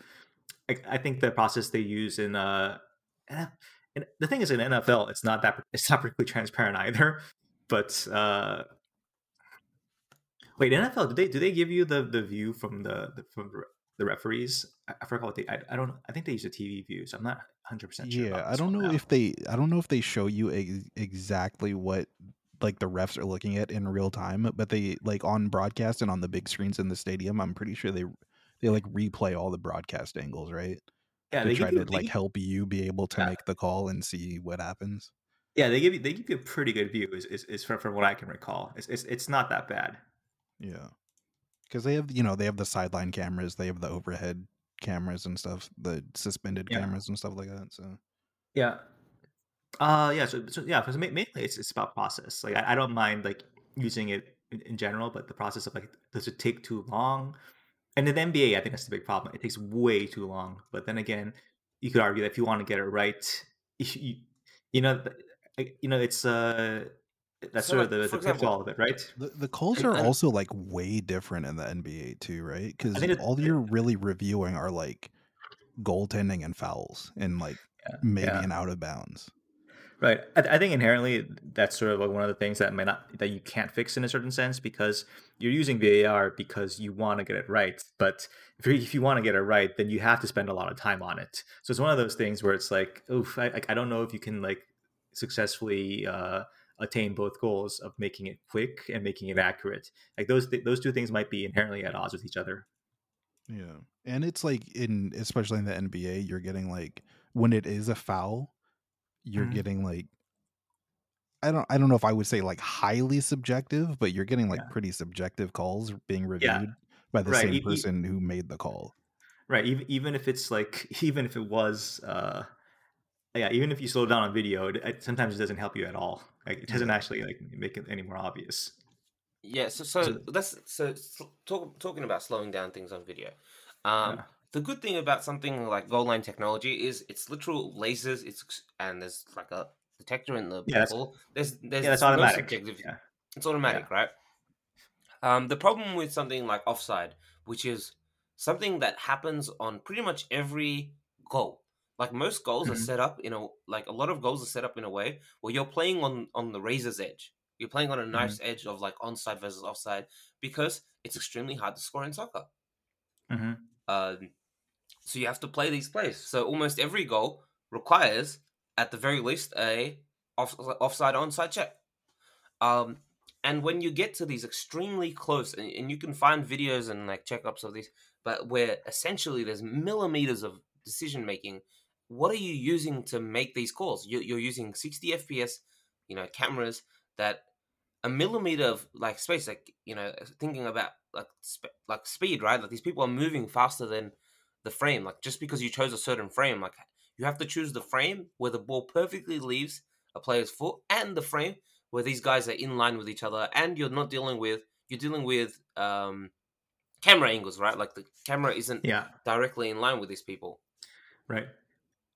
Yeah, I So think in those cases, yeah, in those cases, the technology is insufficient to the task. I feel like yeah, it might be just better to reserve it for things that can be done automatically via like machines and not leave it to like human subjective reviewing a videotape. Because things also look way different in like slow motion than in real time, right? yeah, that's something that a lot of people make reference to. So Right. you get to that point where the biggest problem I think that fans have with VAR is it takes too long. Yeah. Um, I think it's the length of time mostly. Yeah. but the subjectivity is a good point to make because once you add multiple people into it, the rules, subjectivity of rules matters so much, right? Like Right. every second, a referee in the EPL is making a decision on a tackle. hmm Like, hey, was this a sufficient use of force when they tackled somebody? Is this person, um, like there's so many subjective things, and then beyond that, there's like red cards and yellow cards, and you got to deal with that as well. Like, oh, Yeah. is this red card sufficient? Is this forceful enough to be a red card? Stuff like that. And to get to that point, once you introduce multiple referees, everybody has a different like expectation, a barrier. Okay, so I think a lot of people at the start had this problem with, hey, we get it. Like a lot of people feel that the problem is, and it's probably the same in every game. This is how it is in NRL. The refs on the field are also the refs in the VAR box. What I mean is they're the same group of people. Mm. And what that means is people had the theory that, hey, like you don't want to like make your fellow referee look bad. And this isn't just like conspiracy Right. theory. A ref who retired said this. He said Oh, yeah. that Yeah.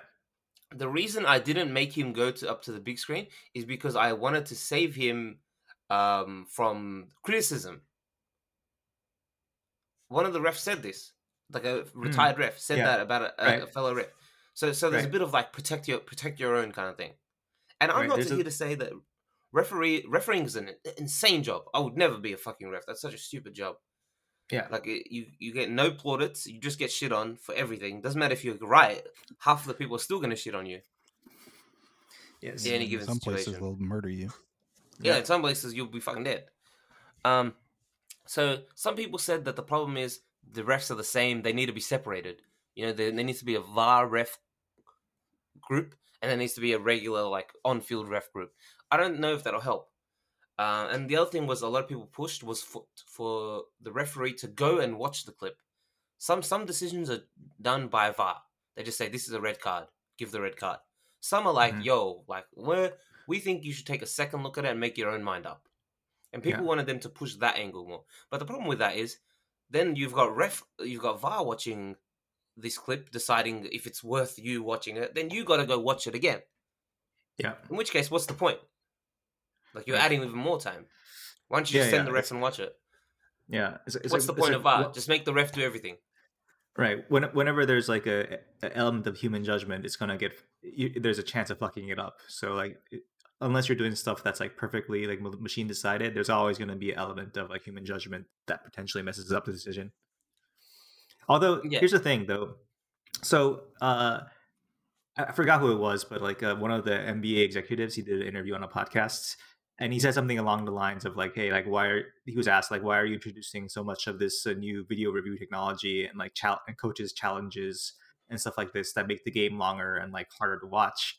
And his response was very interesting because he said like, "Hey, when we do like focus groups with people, apparently the plus and minuses of it when you weigh it out, people prefer that you get it right. So." The positive of getting it right, people enjoy that more than the idea of like having to wait for a long time. So they're just basically saying it's not perfect, but this is better than the alternative. And I'm trying to think about this, and I'm not sure if I totally agree. But is that the sense you get from fans? You think most people would agree that, hey, I would rather wait like 2 minutes on every play than like have a game decided by like obvious blown call. Well, the thing is, right, when you think back to like old soccer games, right, and you think about the classic soccer games, there are plenty of situations where a player was clearly offside and he never got called, and then after a few months he gets forgotten, and the result was the result. All that matters is the end result. Mm-hmm. Nobody goes back and says, and you know, other than the salty fans of a team, maybe like I still go back and complain about some bullshit call in 2009 that cost Parramatta Eels the grand final. Other than those people, everyone just remembers the result. Yep. In which case, you could make the argument. Yeah, but yeah, so that's why I thought the question I was going to ask though was that, like, for ads specifically, like watching Man United play, does it make you? Does it change anything about the way you feel?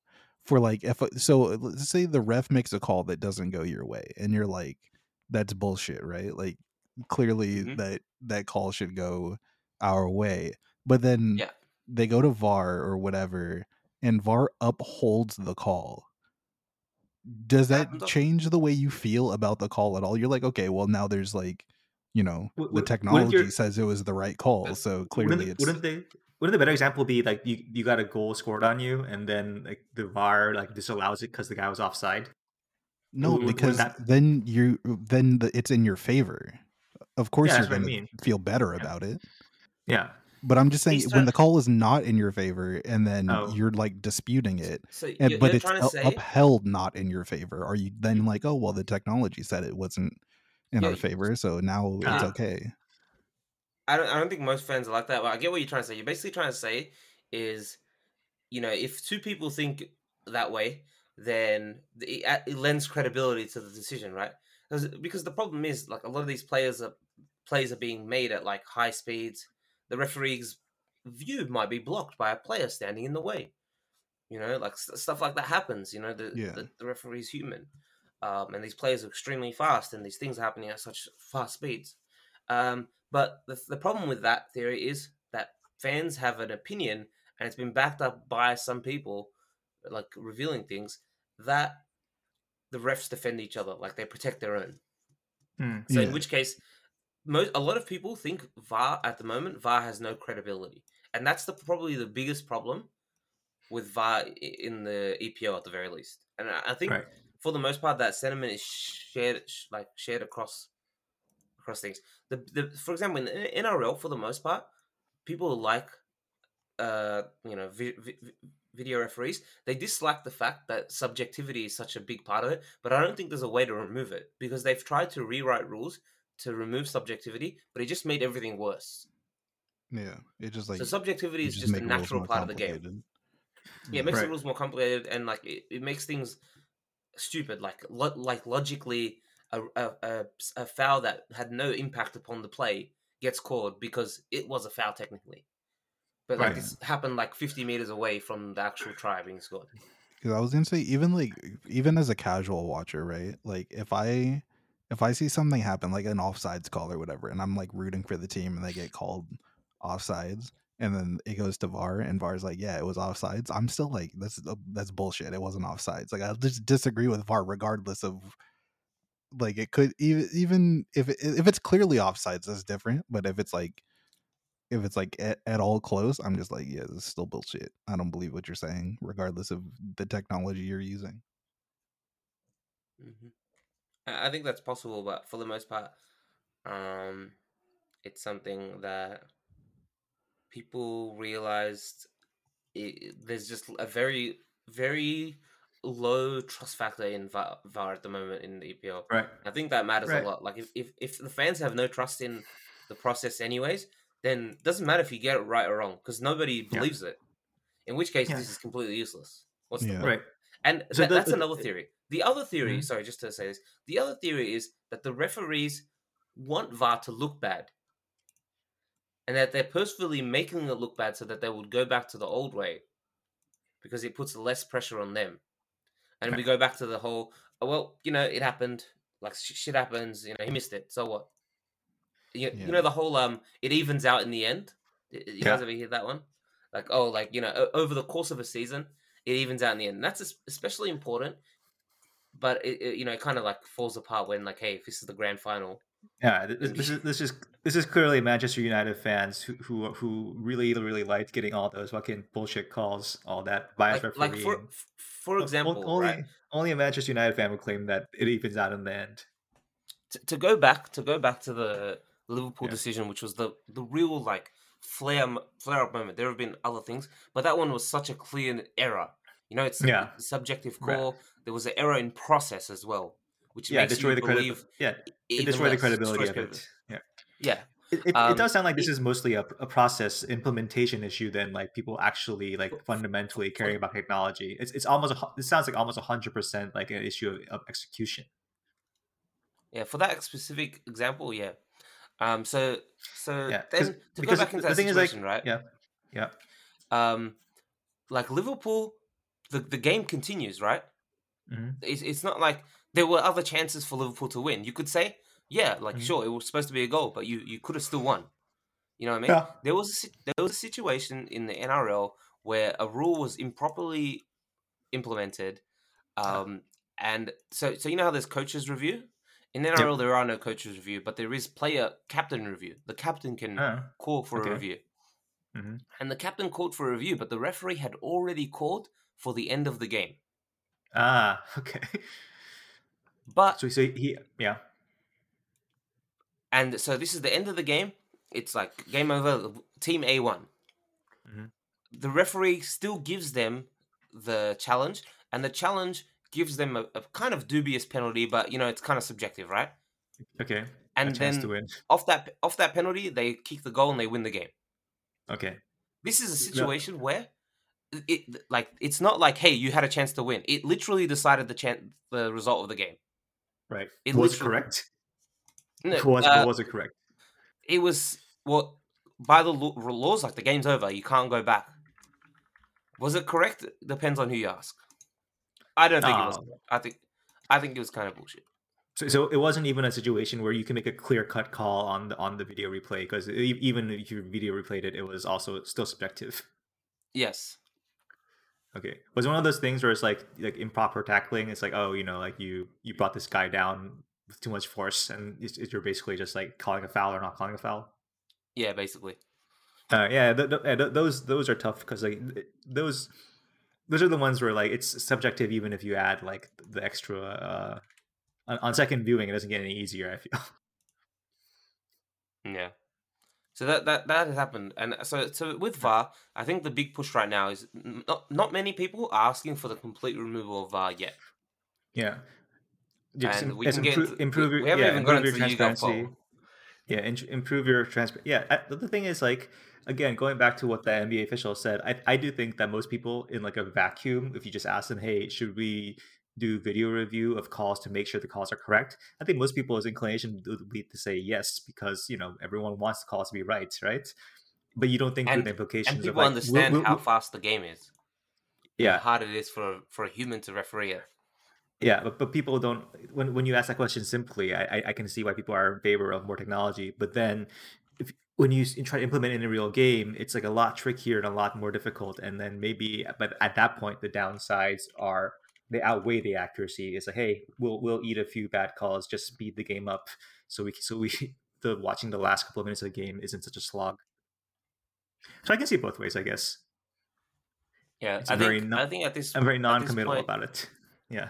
At this point, the big improvement is they want process to be improved. They want it to be more transparent, and I think after that you can the I don't think anyone's like a Luddite. There are definitely purists. Okay, there are, but those are the minority. I feel like most fans, they want some VAR. They just want people to do it well, and I think that's probably the popular opinion, right? Yeah, it's okay to do some review. I think eventually we're going to get to the point where offside, like the money will be put into it, so that offside is like instantaneous. The way that doable via with the optical camera. There'll be like a camera like following the game on the sideline in every game at the big leagues, anyways. It'll get to that point. Until then, this is as good as we'll get, right? And you know what?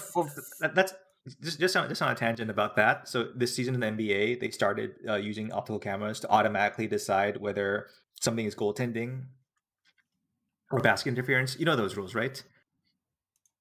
If the ball is on is hanging on the cylinder, you can't technically touch it unless it's fully out. Unless it's fully out. I think this is one of those rules where, like, the way the referees were doing it, just because of optical illusions. I think this is going to be one of those things where people are like, "Oh shit!" Like, we actually want it to be inaccurate because that's actually the understanding of basketball. Yeah. You know what I'm saying? Like, when you do 100% accurately with like actual like video sightlines, the standards are like way stricter than you're used to them being. That's so I feel like offside. Offside. I feel like now. If you do it purely by like cameras, I think people are going to realize, oh shit, like everyone was actually everyone was fucking offside. If you were doing so many times by offsides, but then you said that the game changes and people don't play on the razor's edge anymore because before you can play at that level because that sucks. It's a crapshoot. It's a crapshoot without lower goal scoring. That'll make the game worse, I think. Yeah, if you affect the game that way. If you're a sideline referee, right? You are one person. You have to look at when the ball's being released, stay in line with the last man, and look at where that last man is in the same fraction of a second. It's not possible. A close offside call is a guess. Right. Yeah. From a offside from a referee. It's not possible for him to do that. It's a guess. In which case, exactly. in the old days, you're playing the law of averages, right? Right. Like some of these aren't going to get called. That's just how it's going to be. I might have been technically offside. Now we're getting to the point of it's so close that fans actually hate the way it's being applied because they think it's not within the spirit of the rule. And the rule was kind of put in to like make sure players didn't just stand next to the goalkeeper all game. Yeah, exactly. No, I agree with how much of an advantage does it really make for this guy's shoulder to be in front of the other guy's shoulder? By like 0.5 millimeter. And so now fans want an introduction of leniency of like, say, like 10 millimeters, right?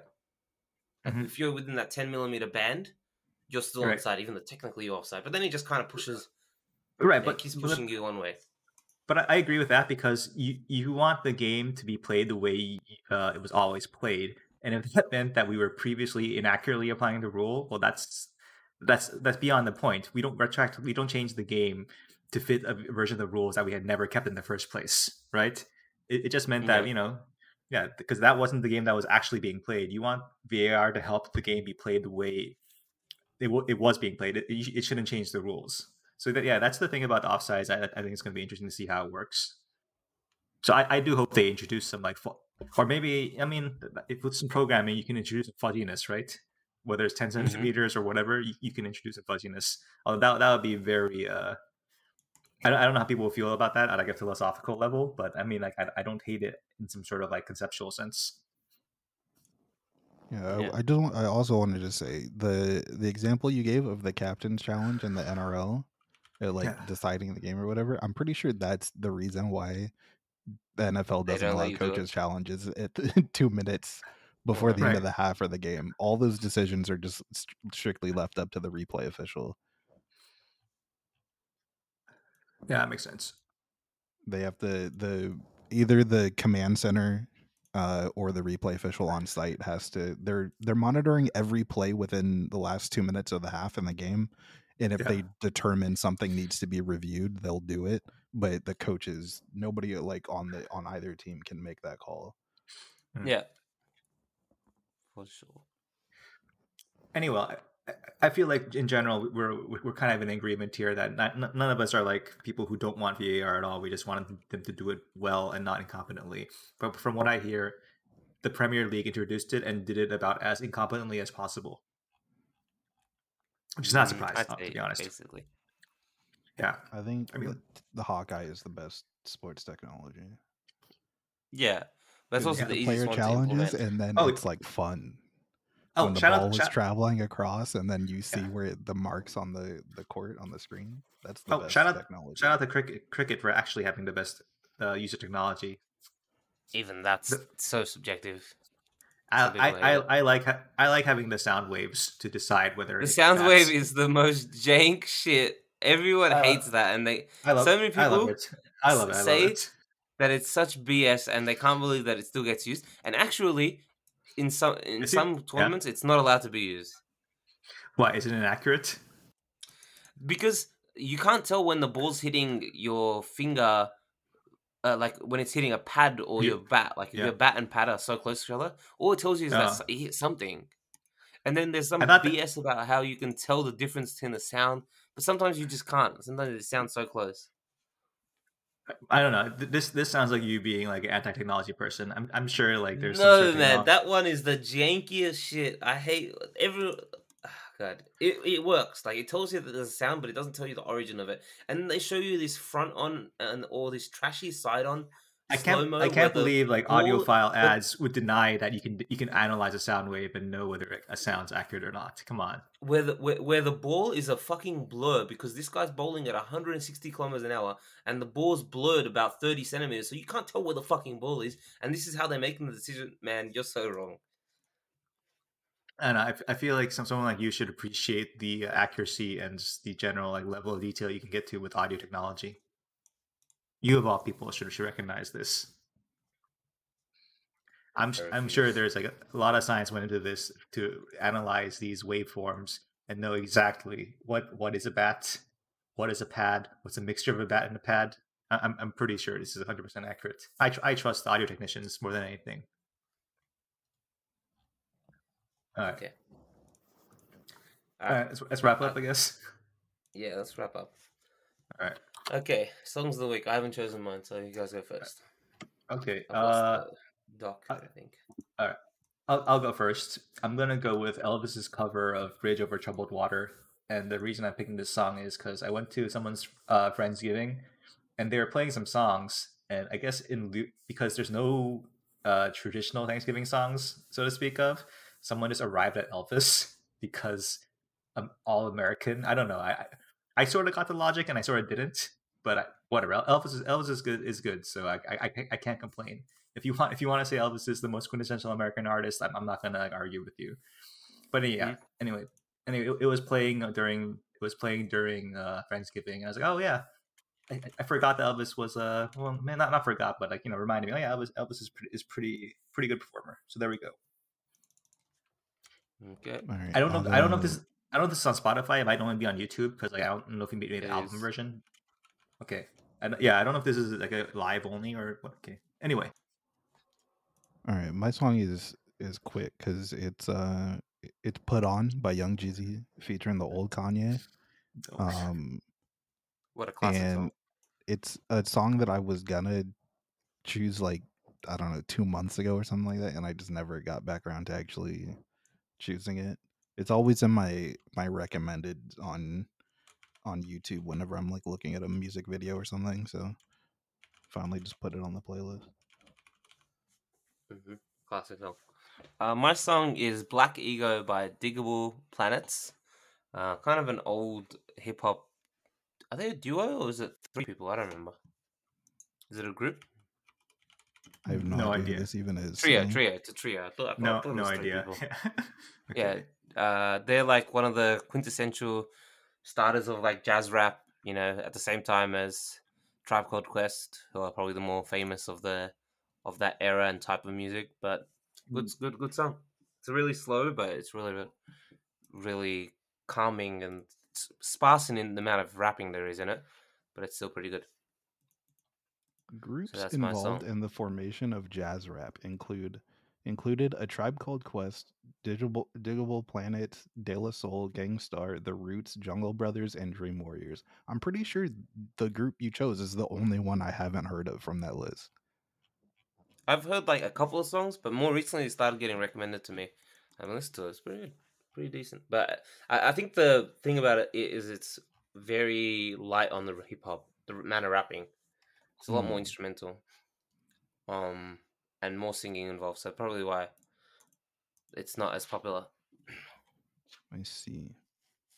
I have to definitely give that one a listen. Yeah, it's cool. So anyways, thank you for listening. If you'd like to support us monetarily, we can go to www.coffee. We got a coffee. Yeah, shout out. Shout out. We got shout out coffee. Felix with a coffee. He bought us a coffee. Where is it? I'm trying to find the post, but now I can't find it. Oh, well. He said it was to support my Shibuya meltdowning adventures, but since I'm taking a sabbatical from drinking for the next 3 hours, I shan't be using it on that. 3 hours. But if you'd like to, look, I'm not making any promise. It's Saturday night. Come on, man. Who knows? So if you'd like to support us monetarily, you can go to www.ko-fi.com/thejujus. Thanks to Felix again for supporting the pod. And, it's going to keep us going for at least another 10 episodes. I'm guaranteeing it. Thanks to this coffee donation, there's 10 more episodes of Wax Half-Full. You heard it here first. After that, we don't know. Of course. Look, it might be 10 episodes over 10 years. We never know. What do you commit to? Do you commit 10 more episodes? Yeah, 10 more episodes. All right. Yeah, I mean, we've done 135. Come on, 10 more. That sounds workable. Yeah, we're not doing once a week anymore anyway, so that's workable. Yeah. All right, thanks for listening, and we'll see you maybe next week. Peace.